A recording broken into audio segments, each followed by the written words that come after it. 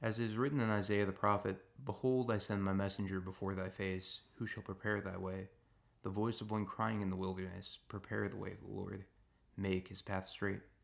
Mark chapter 1, verse 2 to 3. It is a foundational belief of our Christian faith that life is founded upon the bedrock of our participation within Scripture and tradition. Yet, how many of us can say that we have an understanding of what these two terms mean regarding the way that we live our lives? How many of us can say that we've seriously read the Scriptures and wrestle alongside those who have devoted their lives to understanding the depth of their meaning?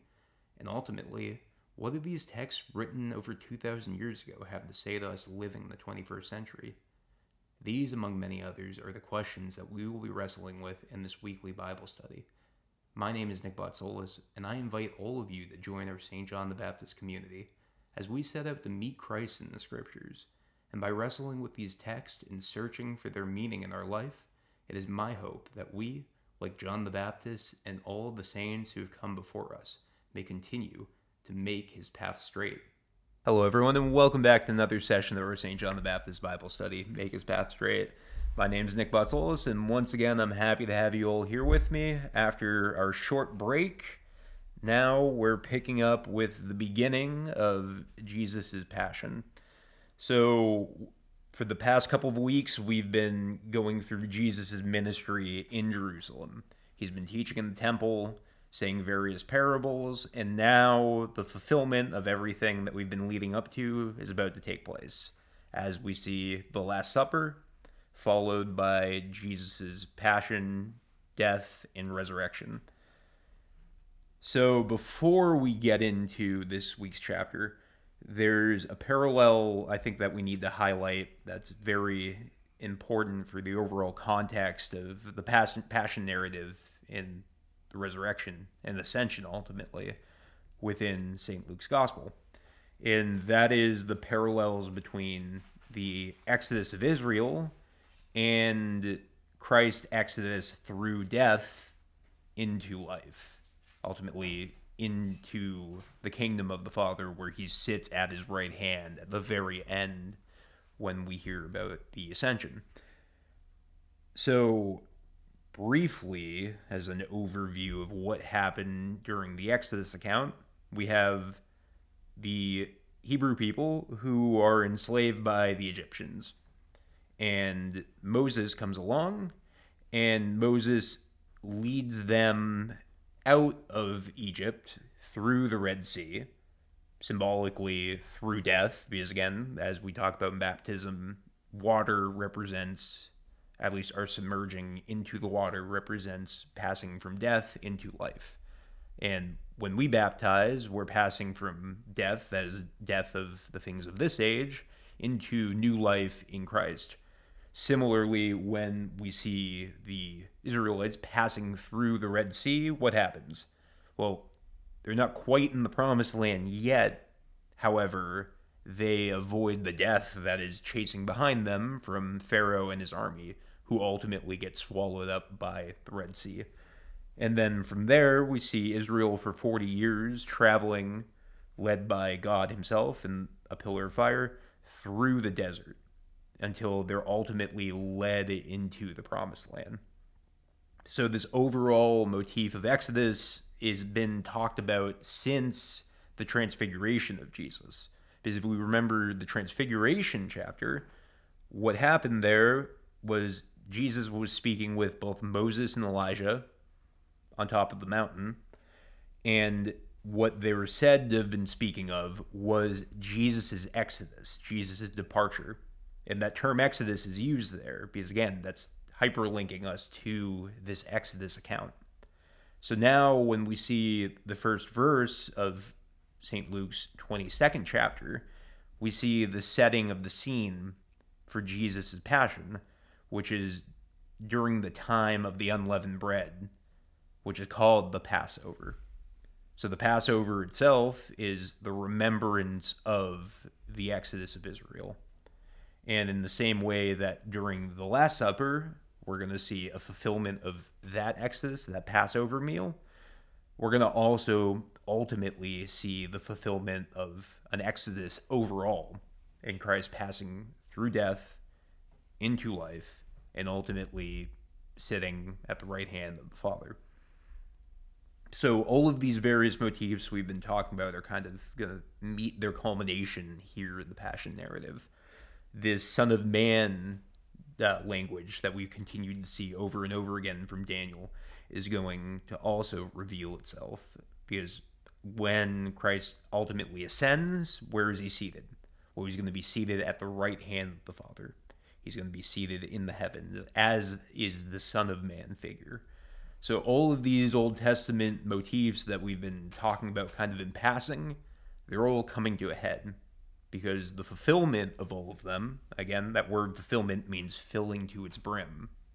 So this full manifestation, or this fulfillment, is going to be ultimately in the saving acts of Jesus Christ. So with all of that rambling of me out of the way, we'll begin the 22nd chapter of St. Luke's Gospel.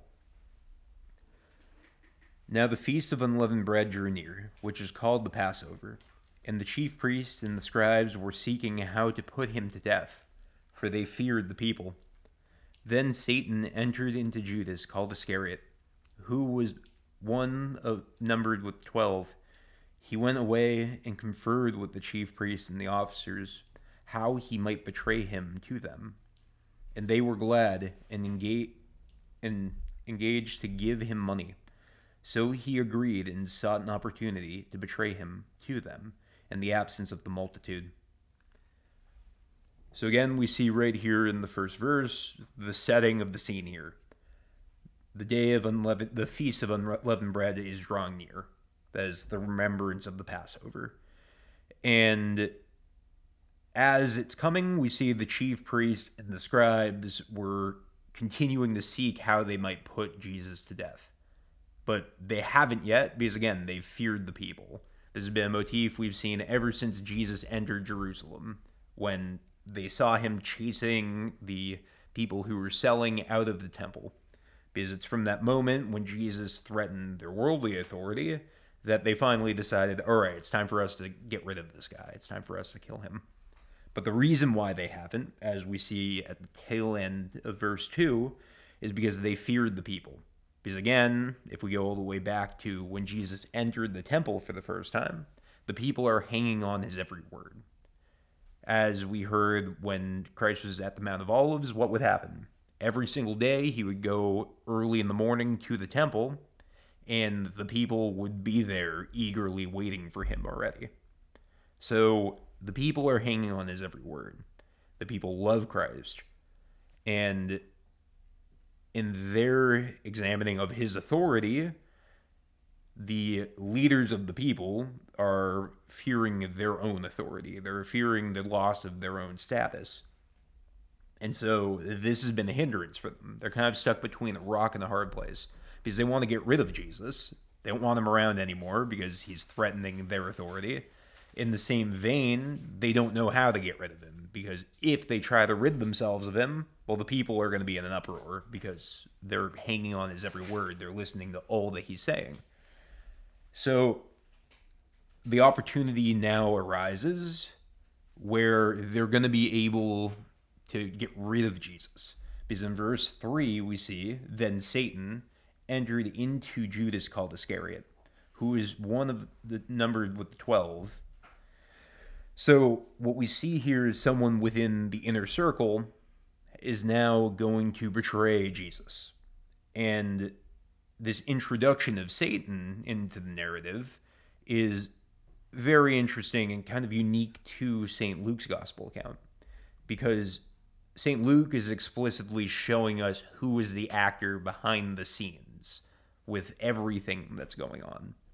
It's not people who are evil, as we've talked about before, because when people do evil things, well, what are they doing? They're giving themselves over to this animating spirit, or this principle that is enslaving them in a sense, that is motivating their actions.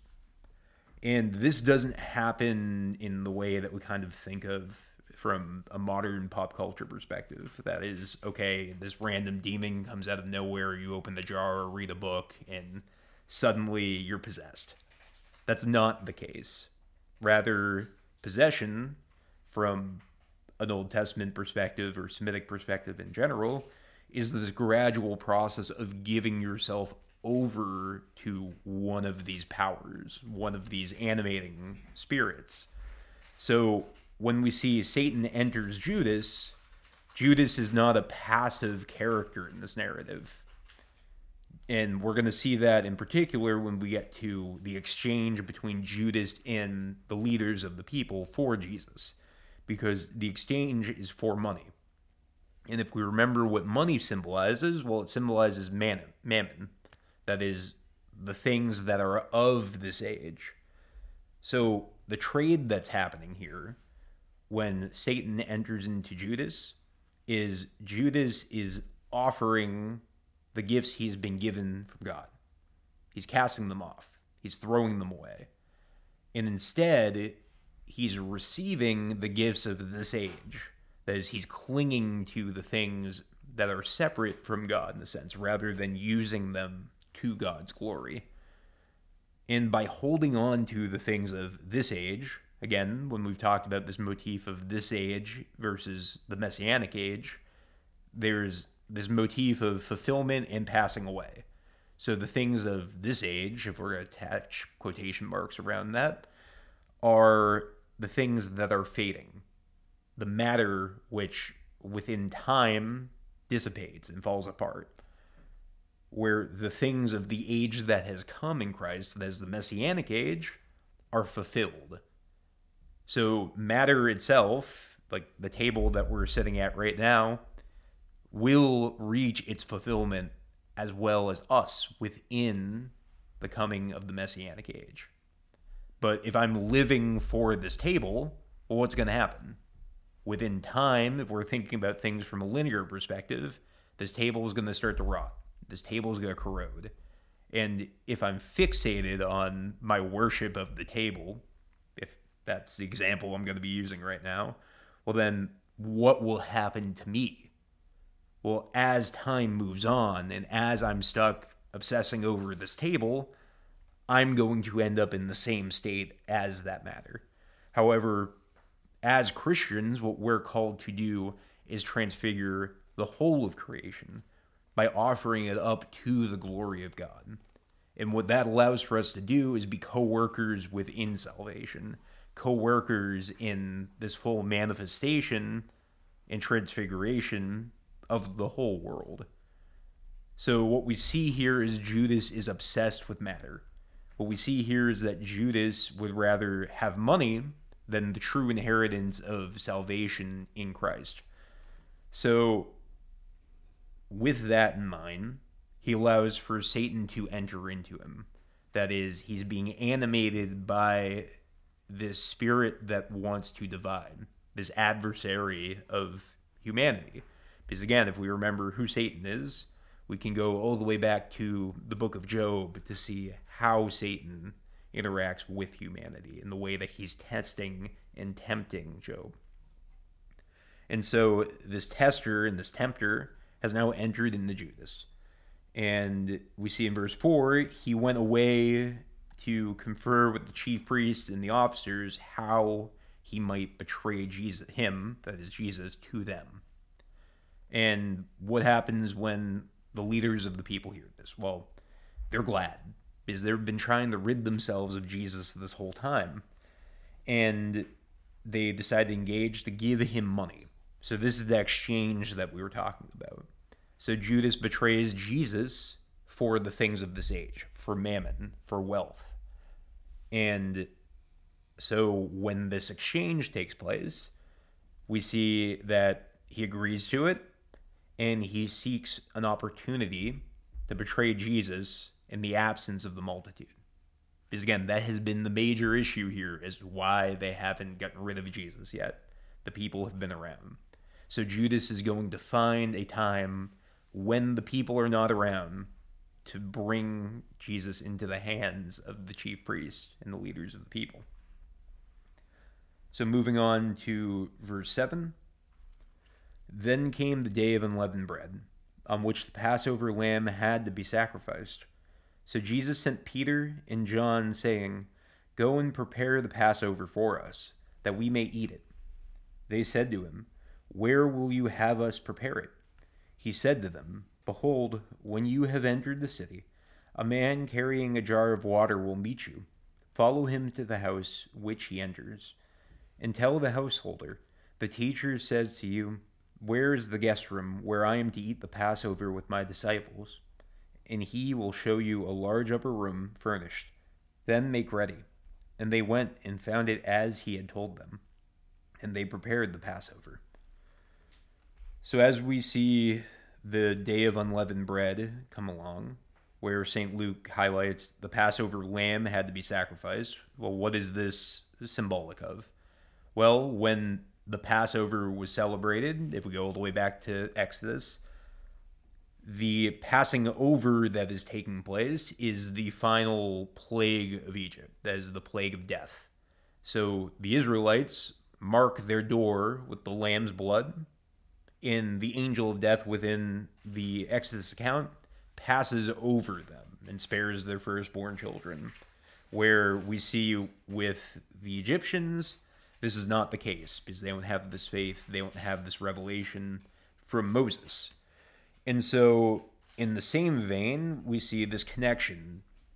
The Day of Unleavened Bread is happening, and that day is when the Passover lamb had to be sacrificed. In the similar vein to how Jesus will soon be sacrificed, and his blood will be to the ultimate salvation of the whole of humanity.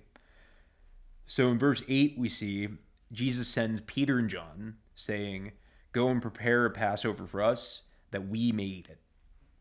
So he takes two of his closest apostles aside, Peter and John, and we're going to see Peter and John's role really expounded upon when we get into the Acts of the Apostles. However, we need to also remember where they've been with him. They've been with Jesus through these major revelations, in particular the Transfiguration. So these two are two of what we remember were the big three, the closest friends of Jesus during his ministry. And so they're given this specific duty. It's to go and prepare the Passover for us, that we may eat it. And in verse 9, we see they say to him, "Where will you have us prepare it?" Practically speaking, we need to remember where Jesus has been the whole time. He's been camped out on the Mount of Olives with his disciples. So they haven't had a house ever since they've entered into Jerusalem. They haven't had a house in general throughout the entirety of Christ's ministry.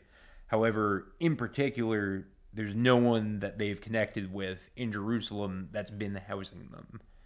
Instead, every night they've been returning to the Mount of Olives.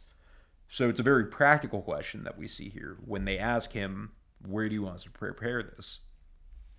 And so he says to him, "Behold, when you've entered the city, a man carrying a jar of water will meet you.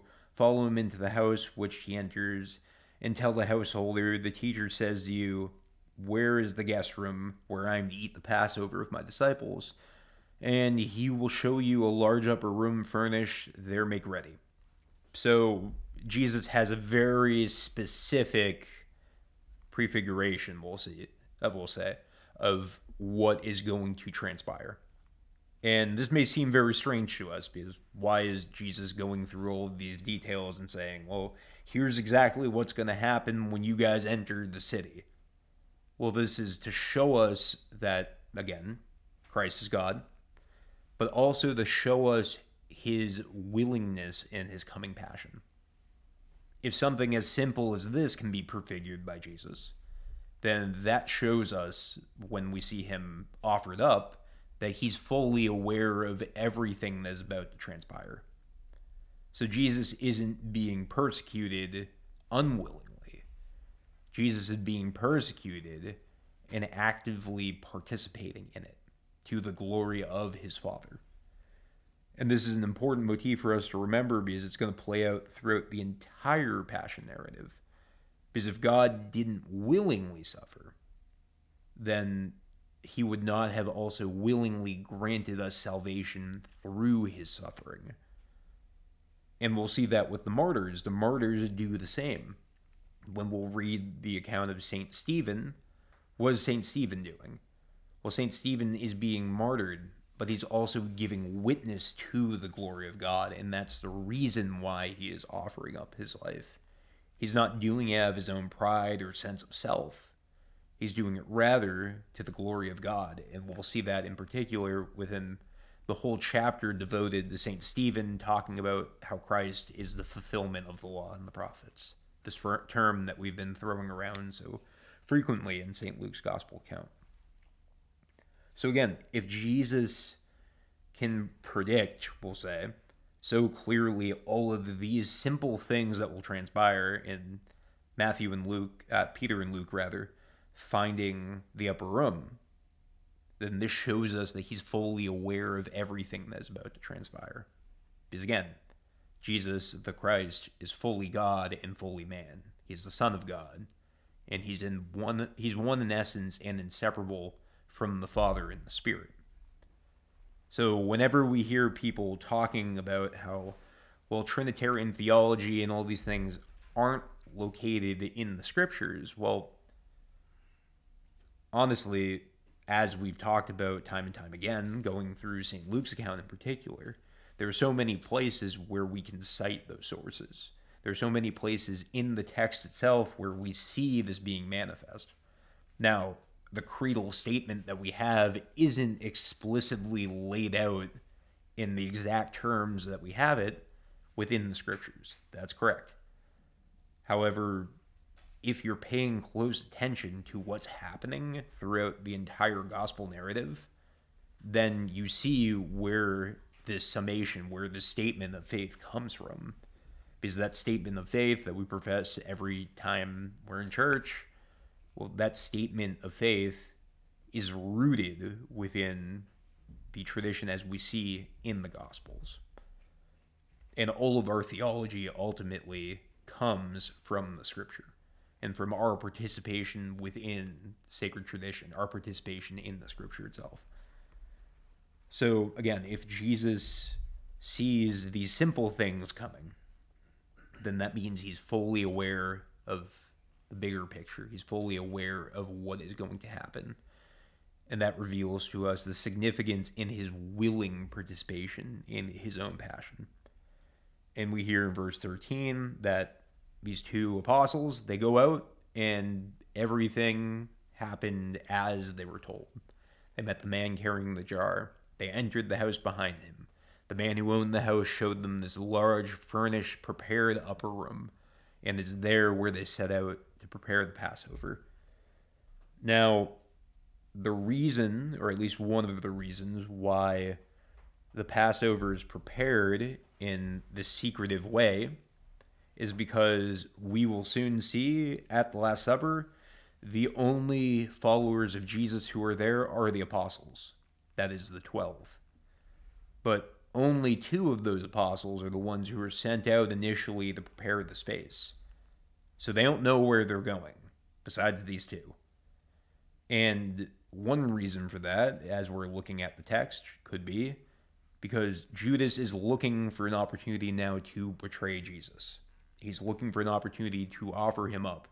And that's going to happen when they return to the Mount of Olives. However, we're going to see Jesus continue to say that this supper had to happen.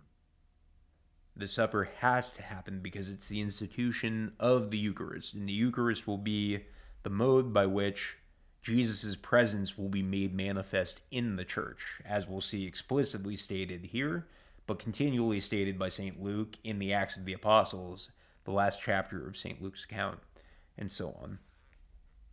So, when we see this playing out, we can see there's multiple reasons why things are playing out in this manner. And ultimately, it's rooted in God's divine plan for salvation, because we can't strictly hammer down our particular interpretation of something and say, this is the be-all, end-all. So I highlight this just because I'm sure all of you listening to this afterwards and all of you sitting here right now, as we've been reading through the text, you've been pulling things out that I haven't been talking about. You've been noticing details that I may not have addressed. And that is because I am totally fallible. I'm just putting that out there. I don't see everything. And in fact, I have no possibility of being able to see every single detail within the text. What I'm doing here is trying to wrestle with the text along with you. And everything that I'm saying and everything that I'm doing as we're journeying through these Gospels is honestly my musing and trying to understand what is it that God is revealing as I'm going through. And different things pop out for me. In the same vein that as all of you are walking through the scriptures, I'm sure you're seeing details that I can't see. So, kind of the whole goal of this Bible study is to reveal that reality to you. The goal of this Bible study isn't for me to say, okay, we've sat down and I've given you the be all end all of everything that is within St. Luke's gospel account. Because again, that would be impossible for me to do. And I'm not the most intelligent person on the planet, period. So I'm sure there are basic things that I've missed every single time we walk through here, let alone the big things that we've been addressing. So that's just an important reminder that whenever we're walking through the scriptures, there's so many different factors that are at play. But we also need to ask ourselves, well, ultimately, where is this all leading? Because another temptation we might fall in is paying too much attention to individual factors without realizing their ultimate endpoint, or ultimately where they're all pointing us.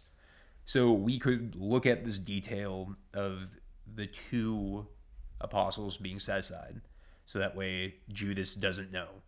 And we could write papers about this. We could write an entire dissertation about this and spend 5 years of our life focusing on this one section. But ultimately, if we're missing where this entire narrative is going and what we're being directed towards, which is ultimately our salvation in Christ, all of that's meaningless. All of that's useless. So we can debate words, we can debate how things are phrased, and we can pull out key details that are very interesting to us within the scriptures. But if we fixate on them and isolate them from our ultimate goal of salvation in Christ, a life in Christ, well then, even though we're using the scriptures, what are we doing? Well, we're missing the mark. We're falling off that ultimate course. And that's something I've all too frequently done in my studies of the scriptures. So, if that's a temptation for all of us, well, what are we called to do whenever we miss a mark? We're called to realize where we are, realize our current state, do whatever we can to repent and fix that state, but ultimately reorient ourselves towards Christ. So that's just a reminder of not only the various variables that are going on within the scriptures, but also just kind of how we approach them and what our mindset should be.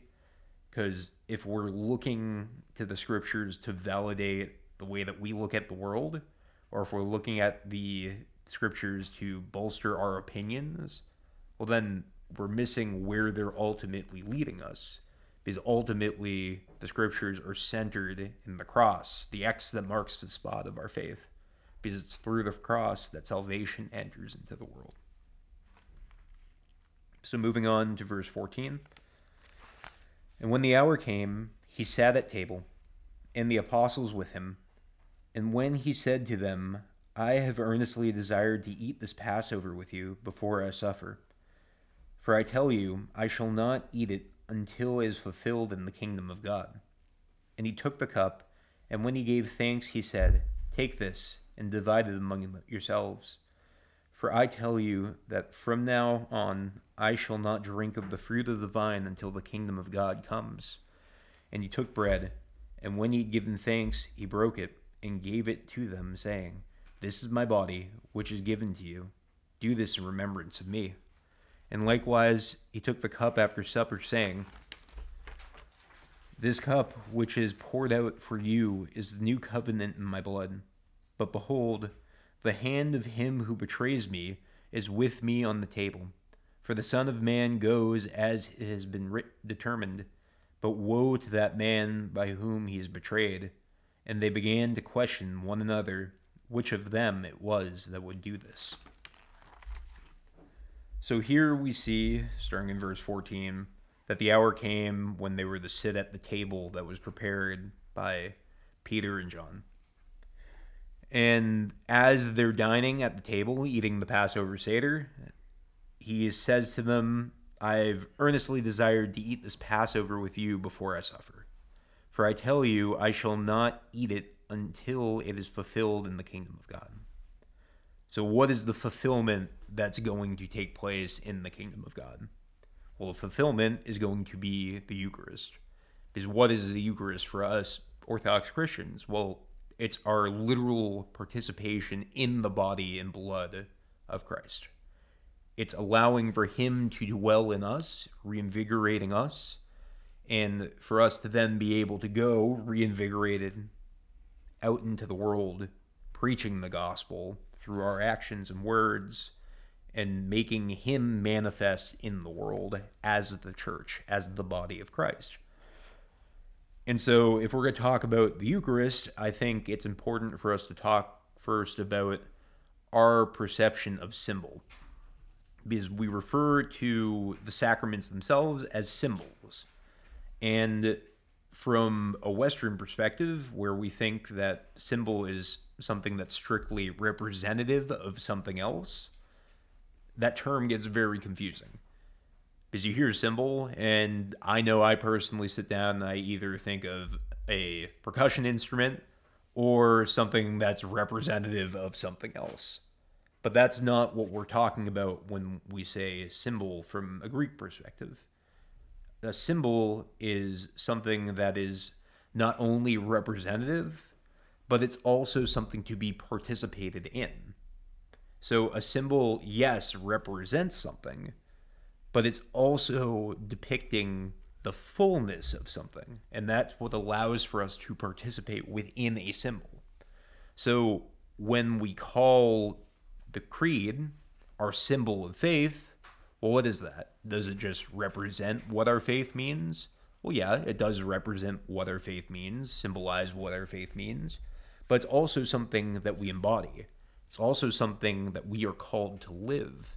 And through living the symbol of faith, through living our creed, what we see is the manifestation of Christ in the world, because we are the church, the body of Christ. So if we have this understanding of the symbol being yes and, in the sense, it represents something, but it's also an invitation. It's an invitation to our participation in that reality, which is a higher reality, a reality that is not detached from us in the sense that we have no possibility of participating in it, but detached from us because it's divine. And yet, in the person of Jesus Christ, who has become a human being, who has become incarnate, through the incarnation and our participation in life in him, we are able to participate in and grasp, at least in the form of shadows, this higher reality. So when we're trying to think about the Eucharist, well, what is it? Well, people will sit down and say, it's the literal body and blood of Jesus Christ. And if we have this understanding of symbol, we can say, yes and. Well, to that, people will be kind of taken aback because you look at the Eucharist and you see bread, water, and wine. That doesn't look like flesh and blood. But if, again, we understand what a symbol is, it doesn't have to be literal flesh and blood. Because in Jesus telling us to do this in remembrance of him, we see that he's calling us to a higher reality. So when we participate in the symbol of the Eucharist, which he tells us is my body and my blood, although we may not perceive it as literal material flesh and blood, he is calling us towards understanding a higher reality. So again, as I talked about in my little ramble earlier, if we fixate on Christ's body and blood being literally body and blood from our worldly perspective, and then we try to build up theologies of how it literally becomes body and blood, well, then we're missing the mark. Because Christ has told us, this is my body and this is my blood. And if we have the symbolic understanding of what that means, well, then we realize, okay, we're being called to perceiving something higher than we can even comprehend. That's a great mystery, and that's something we will continue to wrestle with for the whole of our life. If we have that understanding, we have our eyes upward, as Jesus was telling the apostles they needed to when he was talking about his second coming. So we need to think about our orientation. Where are we looking? Are we looking strictly at matter and trying to perceive the world in really the only way that we can without Christ? Or are we trying to embody Christ and then look at the world through these lenses of faith, which are only obtained through our full participation in a life in Christ? Now, I'm sure in explaining what a symbol is, I've missed the mark in a lot of ways, and I'm open for anyone to help me grasp this understanding more fully. But at least through my experience of trying to explain what symbols are through catechism that I've taught, it seems that this is the easiest way for us to try and grasp it. It's not only representative, rather, a symbol is an invitation to participation within this higher order reality, this reality that's only made manifest through life in Christ. So if we're trying to look at symbols as something literal in a temporal or physical sense, we're missing the mark. But if we're trying to look at a symbol as a fulfillment, ultimately in Christ, well, then we have something to wrestle with. We have something to chew on.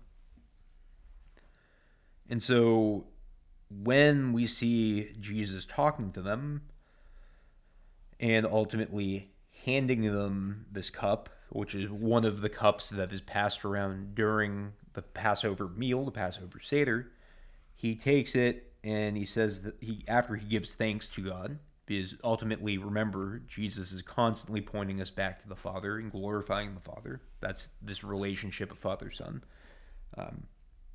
He takes it and he says to the apostles, "Divide this among yourselves. For I tell you that from now on I shall not drink of the fruit of the vine until the kingdom of God comes." Again, what's he pointing towards? He's pointing towards the fulfillment that will soon come. The wine will not just be wine. Rather, it will be our participation in his saving blood.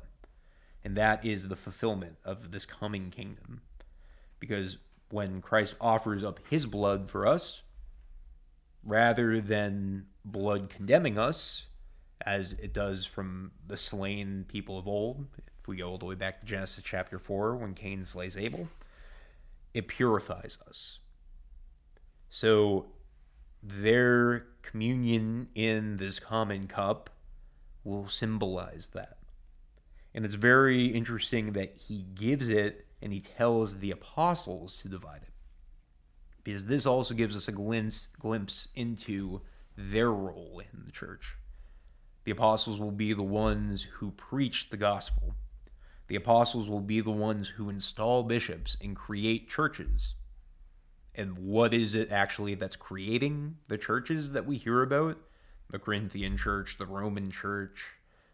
Well, what it is that's creating that church community isn't the apostles walking in and saying, okay, here's the exact process that we ordain a bishop and put him in charge of everything. Rather, when the apostles go from place to place bringing the gospel message is what constitutes the church in that location. So this will be their role, to spread the gospel. And in doing so, they will be administering to the church, administrating the church, the body of Christ. So when we see them being told to share this cup with one another, we see the role of service that they are being called to.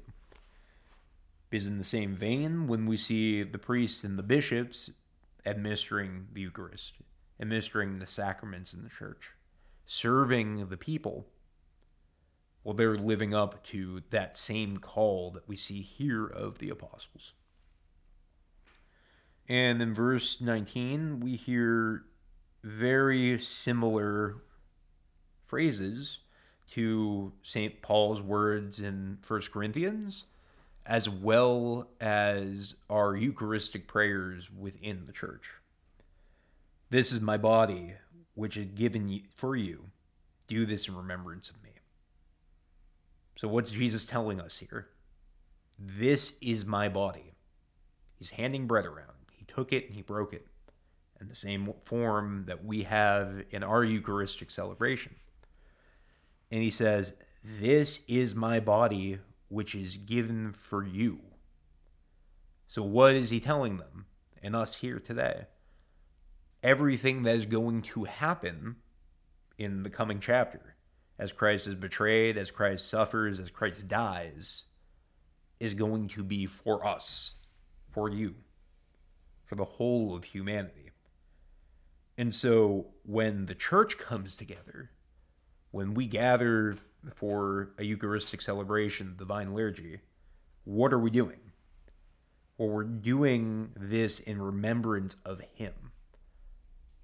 Christ will be known in the breaking of the bread. So this remembrance, again, if we have a symbolic understanding of what's happening, is not something fond that we look back in the past on. Rather, it's participatory. When we are remembering Christ in the breaking of the bread, he is making his literal presence manifest there. And that's why whenever we are celebrating the Eucharist, we don't believe in two separate Eucharistic celebrations that are taking place. One in the heavens and one down here. We also don't believe that every church that has a Eucharistic celebration is doing a separate Eucharistic celebration. Rather, whenever we celebrate the Eucharist, regardless of geographical location, we are all as church celebrating the same Eucharist in the same body and blood of our Lord and Savior Jesus Christ. So when we do this in remembrance of him, we are all as one, church that is, simultaneously remembering, but also participating in his saving acts for humanity. And we see this again in verse 20, when we see, likewise, he takes the cup after supper, saying, the cup which is poured out for you is a new covenant in my blood. So, what's a covenant? If we remember the Old Testament, there's a covenant between God and Abraham, among many other covenants. And the covenant is that God is going to make Abraham the father of many nations. And those nations are going to have the inheritance, which is the whole of creation. They're going to have the inheritance that is promised to them, the inheritance that is partially acquired when the Israelites go through the desert in the Exodus account, and at the end of 40 years enter into what is now known as Jerusalem within the gospel account. So if we understand a covenant being a promise between God and his people, well, what do we see here? Well, it's the blood that is going to be poured out. That is Christ's blood, is going to be this new covenant between him and his people. Well, what's the covenant going to be? What is the promise that God is bestowing upon his people here? Well, the promise is ultimate salvation in him. The ultimate promise that is made here is that we will have eternal life in him if we participate fully in this life in him. So we see within the Eucharist a lot of different factors taking place. We see the symbolic understanding going through the entirety of it. However, we also see a promise. Because when we're participating in the body and blood of our Lord and Savior Jesus Christ, and allowing for it to dwell in us, we are simultaneously participating in his saving promise, in the kingdom. Because where is the kingdom? Where is heaven, if you will? Well, heaven and the kingdom is in the presence of Christ, who is sitting, as we will see in the Ascension account, at the right hand of the Father. So we're allowing for him to dwell in us. We do this in our baptism. We do this in all of the sacraments of the church. Ultimately, so we may be full participants in the saving promise that's granted to all of us, a saving promise that is sealed in his blood. Because it's not just a word.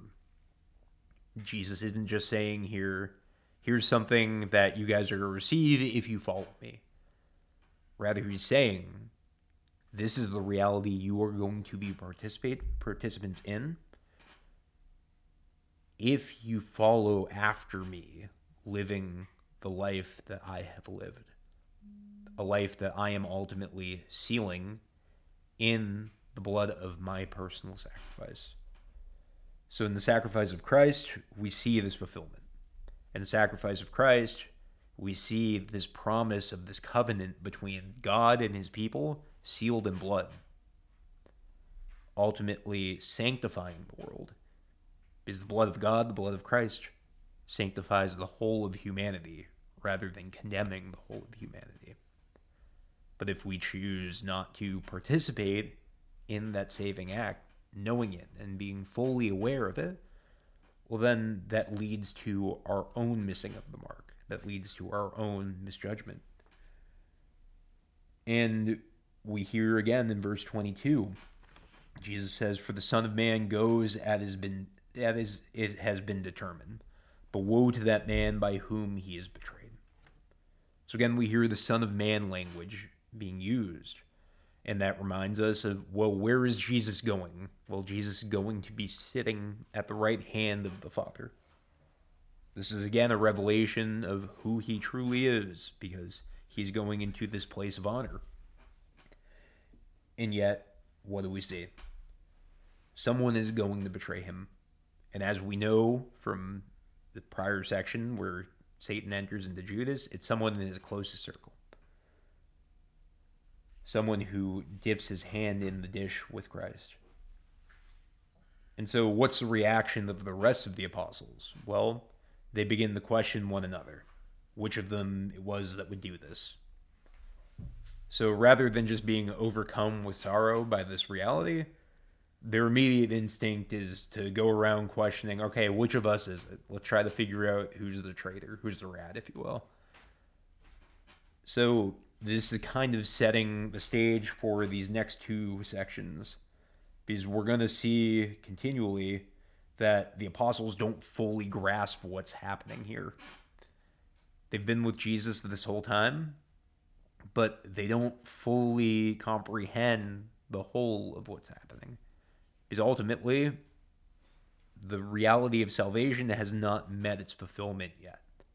Because it will meet its fulfillment in Christ's saving passion and resurrection on the third day. So as we're moving into the further verses, we need to again remember the symbolic understanding of how we're called to look at the world. Because in looking at symbols and understanding the world through this symbolic lens, we see Christ continually trying to reveal to us things that are higher than our own comprehension. And in presenting these symbols to us, he's calling us. He's calling us to this higher perception of reality. A perception that can ultimately be fulfilled in our life in him. So moving on to verse 24.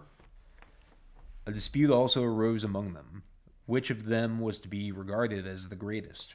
And he said to them, "The kings of this generation exercise lordship over them, and those in authority over them are called benefactors. But not so with you. Rather, let the greatest among you become as the youngest, and the leader as one who serves. For which is greater, the one that sits at table, or the one who serves? Is it not the one who sits at the table? But I am among you as one who serves.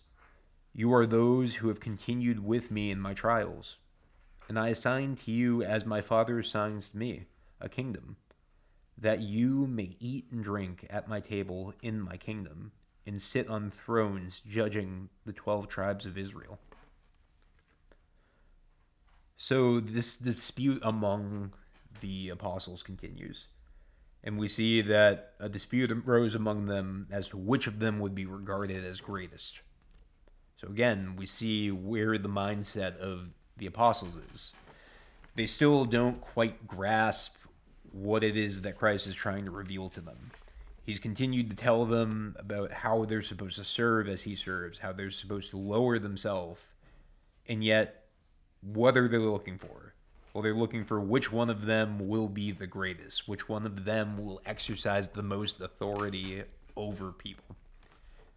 We need to remember again, there's this messianic understanding that Jesus was going to be a king, a conqueror, who was going to come in and liberate his people, Israel, from the Romans. And so we see a lot of this still at play here. Yet Jesus, once again, out of love, in verse 25, says to them, the kings of this generation exercise lordship over them, that is, the children of this generation, of this age. And yet, he says, and those in authority over them are called benefactors. So what this means is Jesus is showing them how things work within the Gentile world. There are individuals who hold lordship, that is, hold authority in the tyrannical way over the people. And there are also those in authority over those people.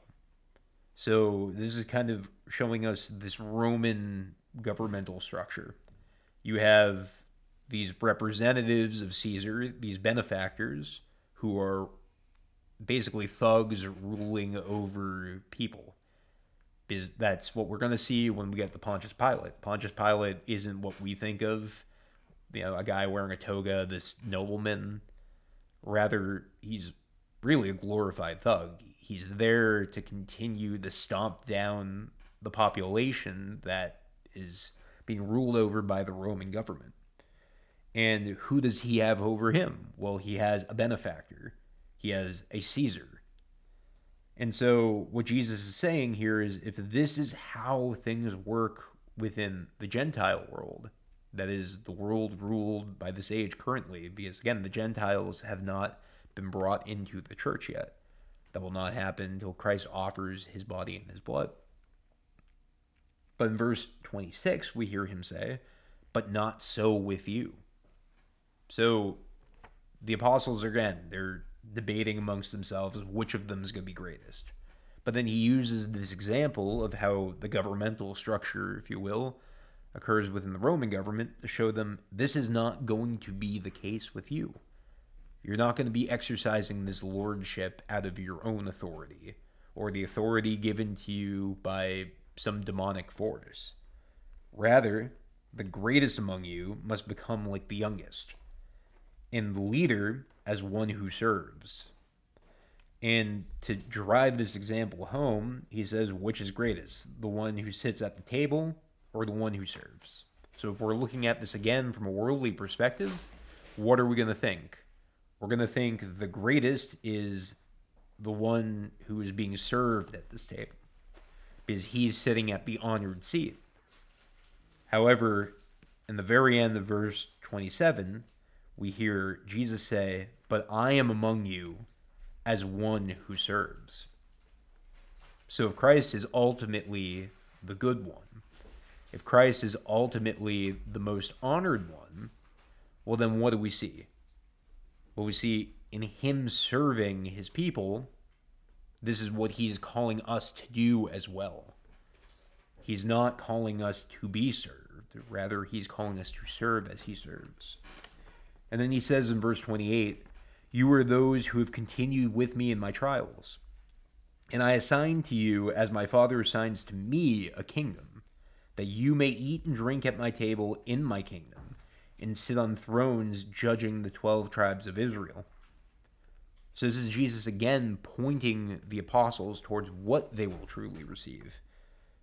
Because in their continuing with Jesus, he is assigning to them as his Father assigns to him. Because again, everything that's given to the Son is given from the Father.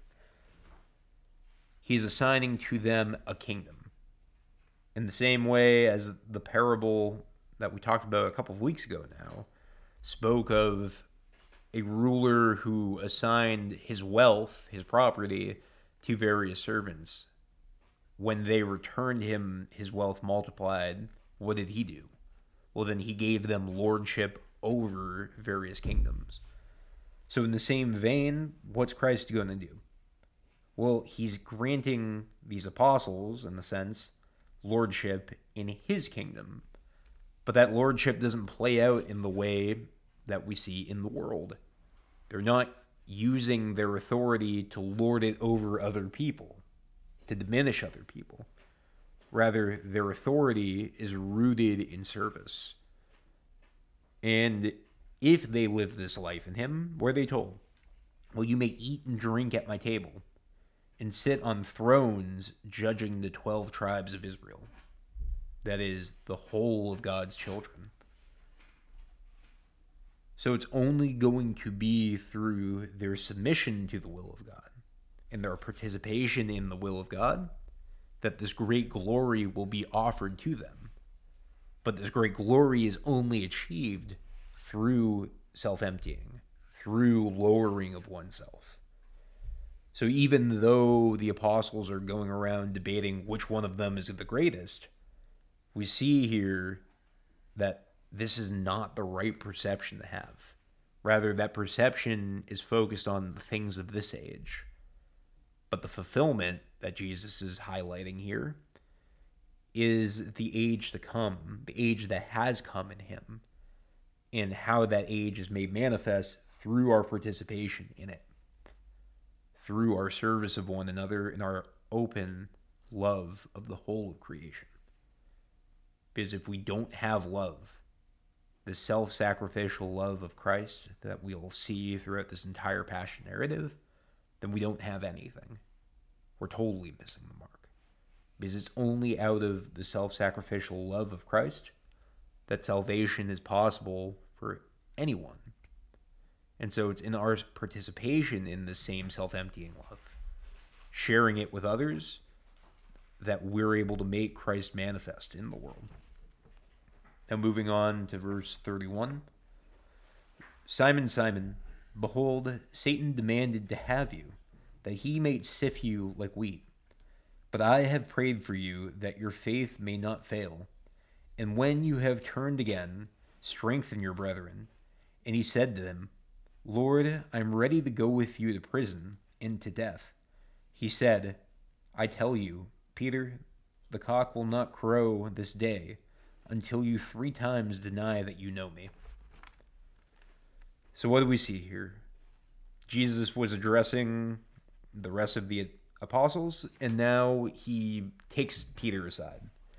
And he uses his old name. Because remember, Peter, Rock, Petros, that's the name that Christ gives Peter. His name is Simon.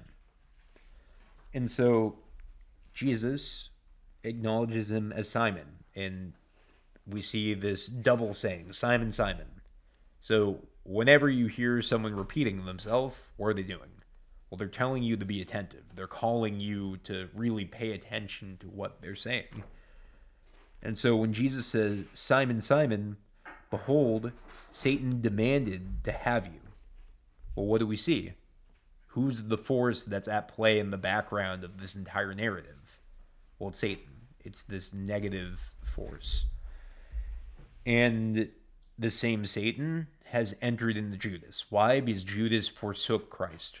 Judas offered himself up to Satan and allowed for him to dwell in him.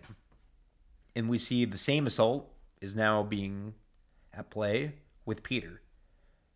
And yet we see in Jesus saying that Satan demanded to sift him like wheat, that is, separate Jesus from, separate Peter from Jesus, he has an intercessor.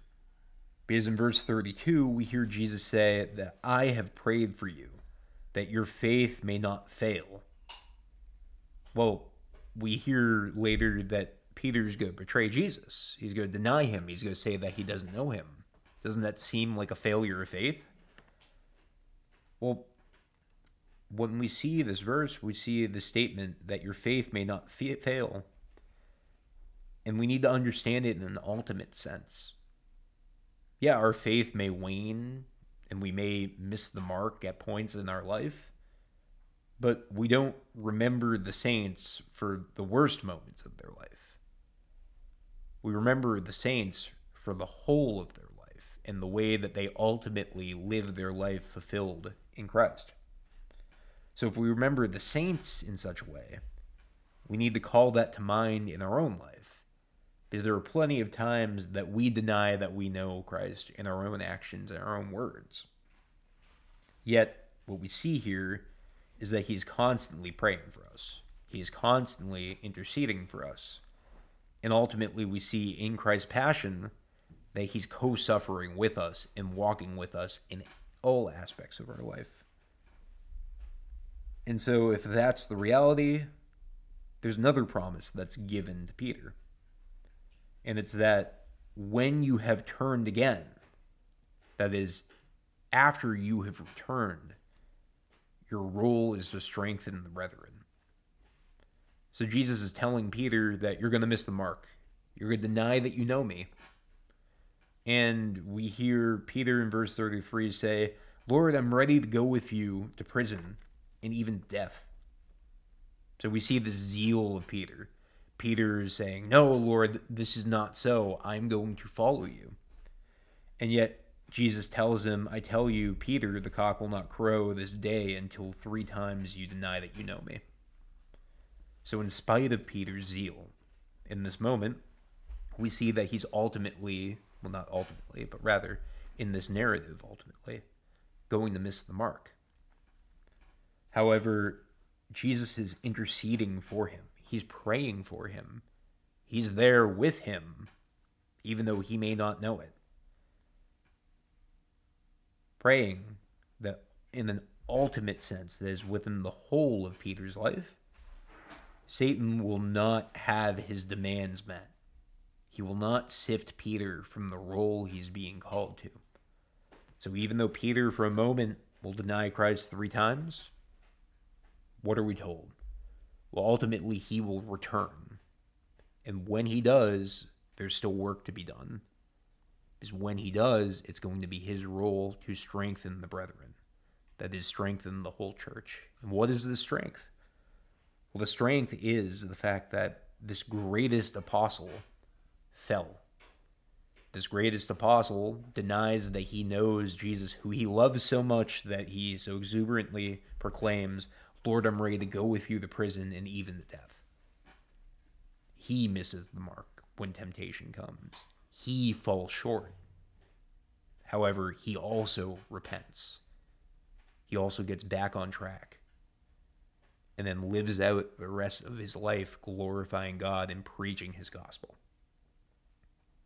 So we need to remember St. Peter, because St. Peter is a beautiful example to us of the realities of our faith. Because all too often we think about things in a very black and white manner. We think, I do good things equals I'm a good person.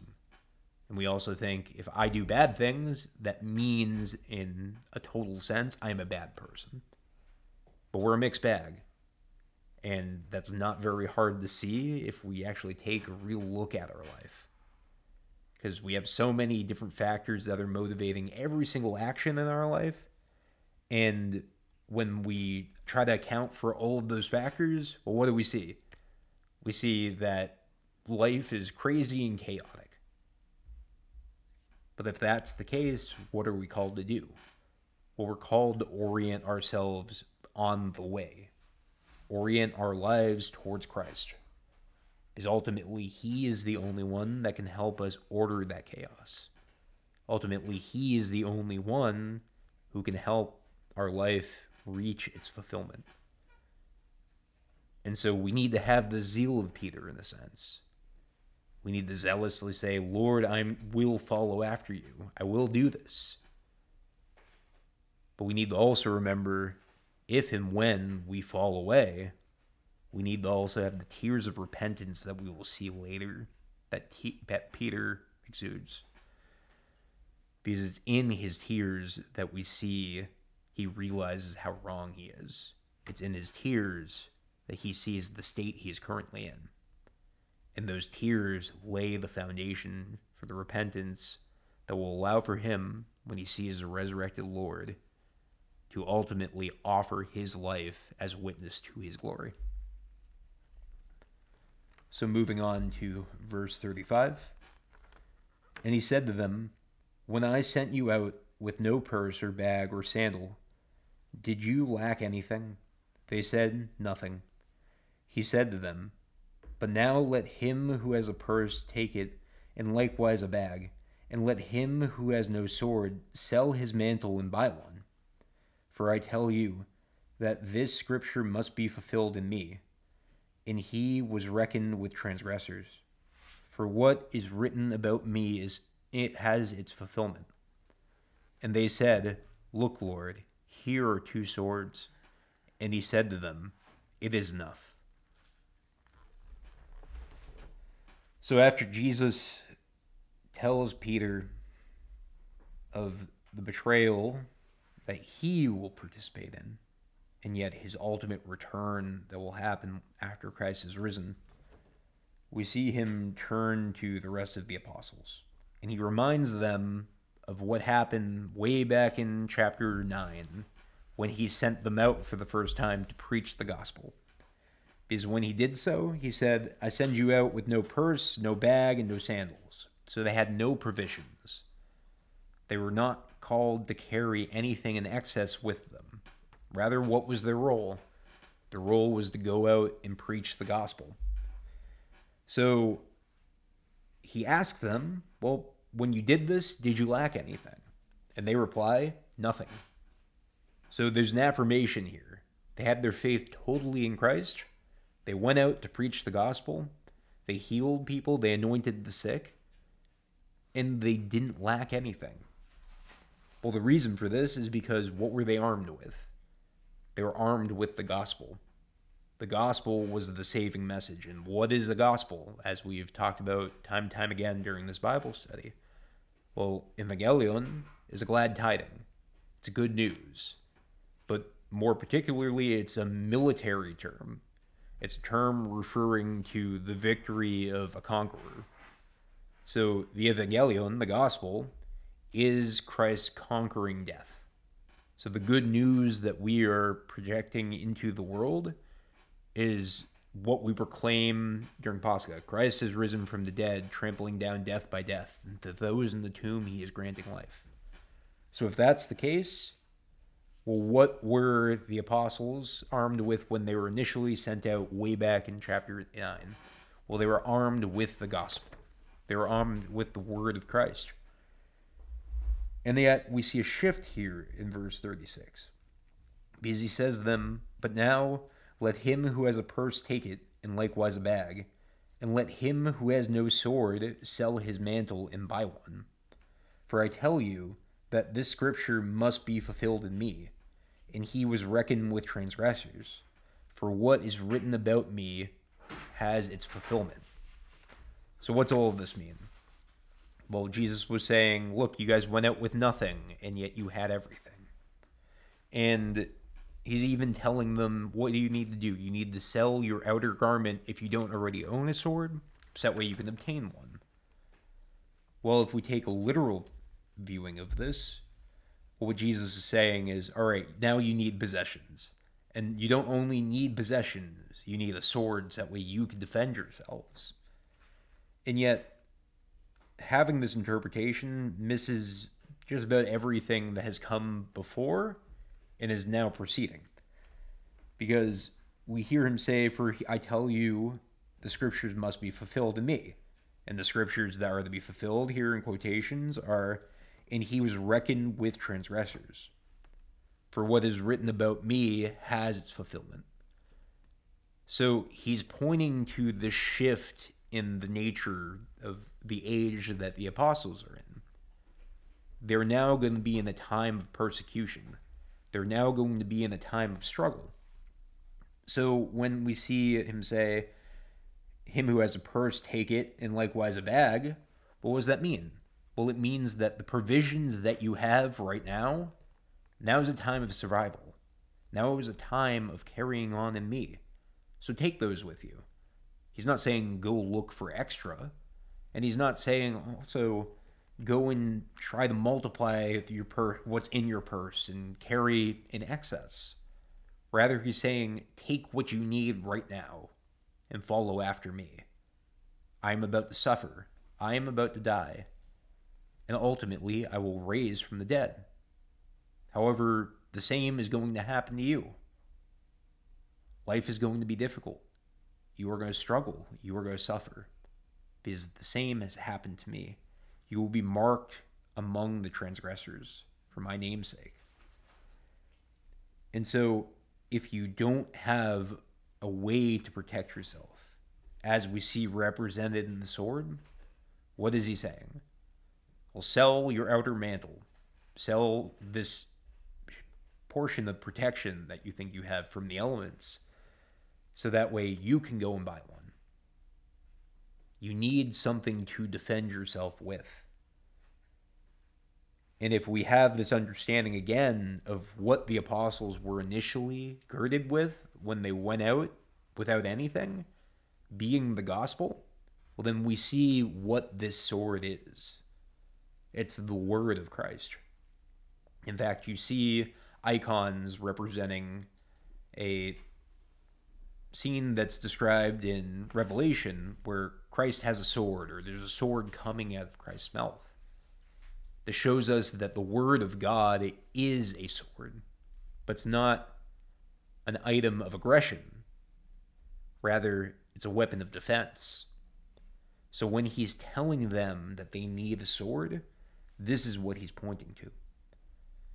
And yet, we'll see later on that he's not saying for them to grab a literal sword to defend him, because one of the apostles will take a sword and cut off the ear of the servant. And yet Jesus will correct them. Enough of this. Do not do this. And he'll heal that servant, because it's the will of God that he offer his life. So if Jesus was trying to prepare them by saying, hey guys, grab some swords, that way you could defend me, well, why would he correct them afterwards? So rather what we see is Jesus is calling the apostles towards something higher, a higher understanding. Because the sword they're to gird themselves with, to guard themselves with, is his word, is his gospel. The same implement that they went out into the world with initially. And yet, what do we see at the end of verse 38? We hear the apostles come to Jesus and they say, look, Lord, here are 2 swords. They present him with 2. He told them that they needed 1. And yet, in their zeal, what do? They go around, they try to find among themselves everything they've got. And they're like, all right, Lord, here you go. We got 2 swords. Look, we did 1 even better. And yet, the final words of this section that we hear from Jesus is he says to them, is enough. And if we look at the syntax in the Greek of what this is truly pointing towards, it is enough refers more to enough of this. You don't understand. Enough of this. I'm not going to try anymore. And we see that again in the narrative shift that takes place. And this is where I believe we're going to stop this week, because we've already gone on pretty long. But anyways, we see a narrative shift taking place. The supper has ended. And starting in verse 39, we're going to see Jesus goes to and prays at the Mount of Olives. So when he says, enough of this, this is enough, we see the end of this section. And he's not saying these words out of anger towards the apostles. Because again, there's a lot of things that the apostles haven't been understanding. A lot of things that are going to reach their fulfillment when Christ raises from the dead. And yet, now we see the end of Jesus' teaching, at least in this proper sense. The disciples are soon going to be referred to. That is, we're going to see the group is growing again. But this was for the inner circle. We saw the institution of the Eucharist. We saw this explanation of symbol. And ultimately, we see this manifestation in the saying to get a sword, that we need to guard ourselves with the word of Christ. And it's my prayer that as we've been walking through all this, we're starting to grasp what that means.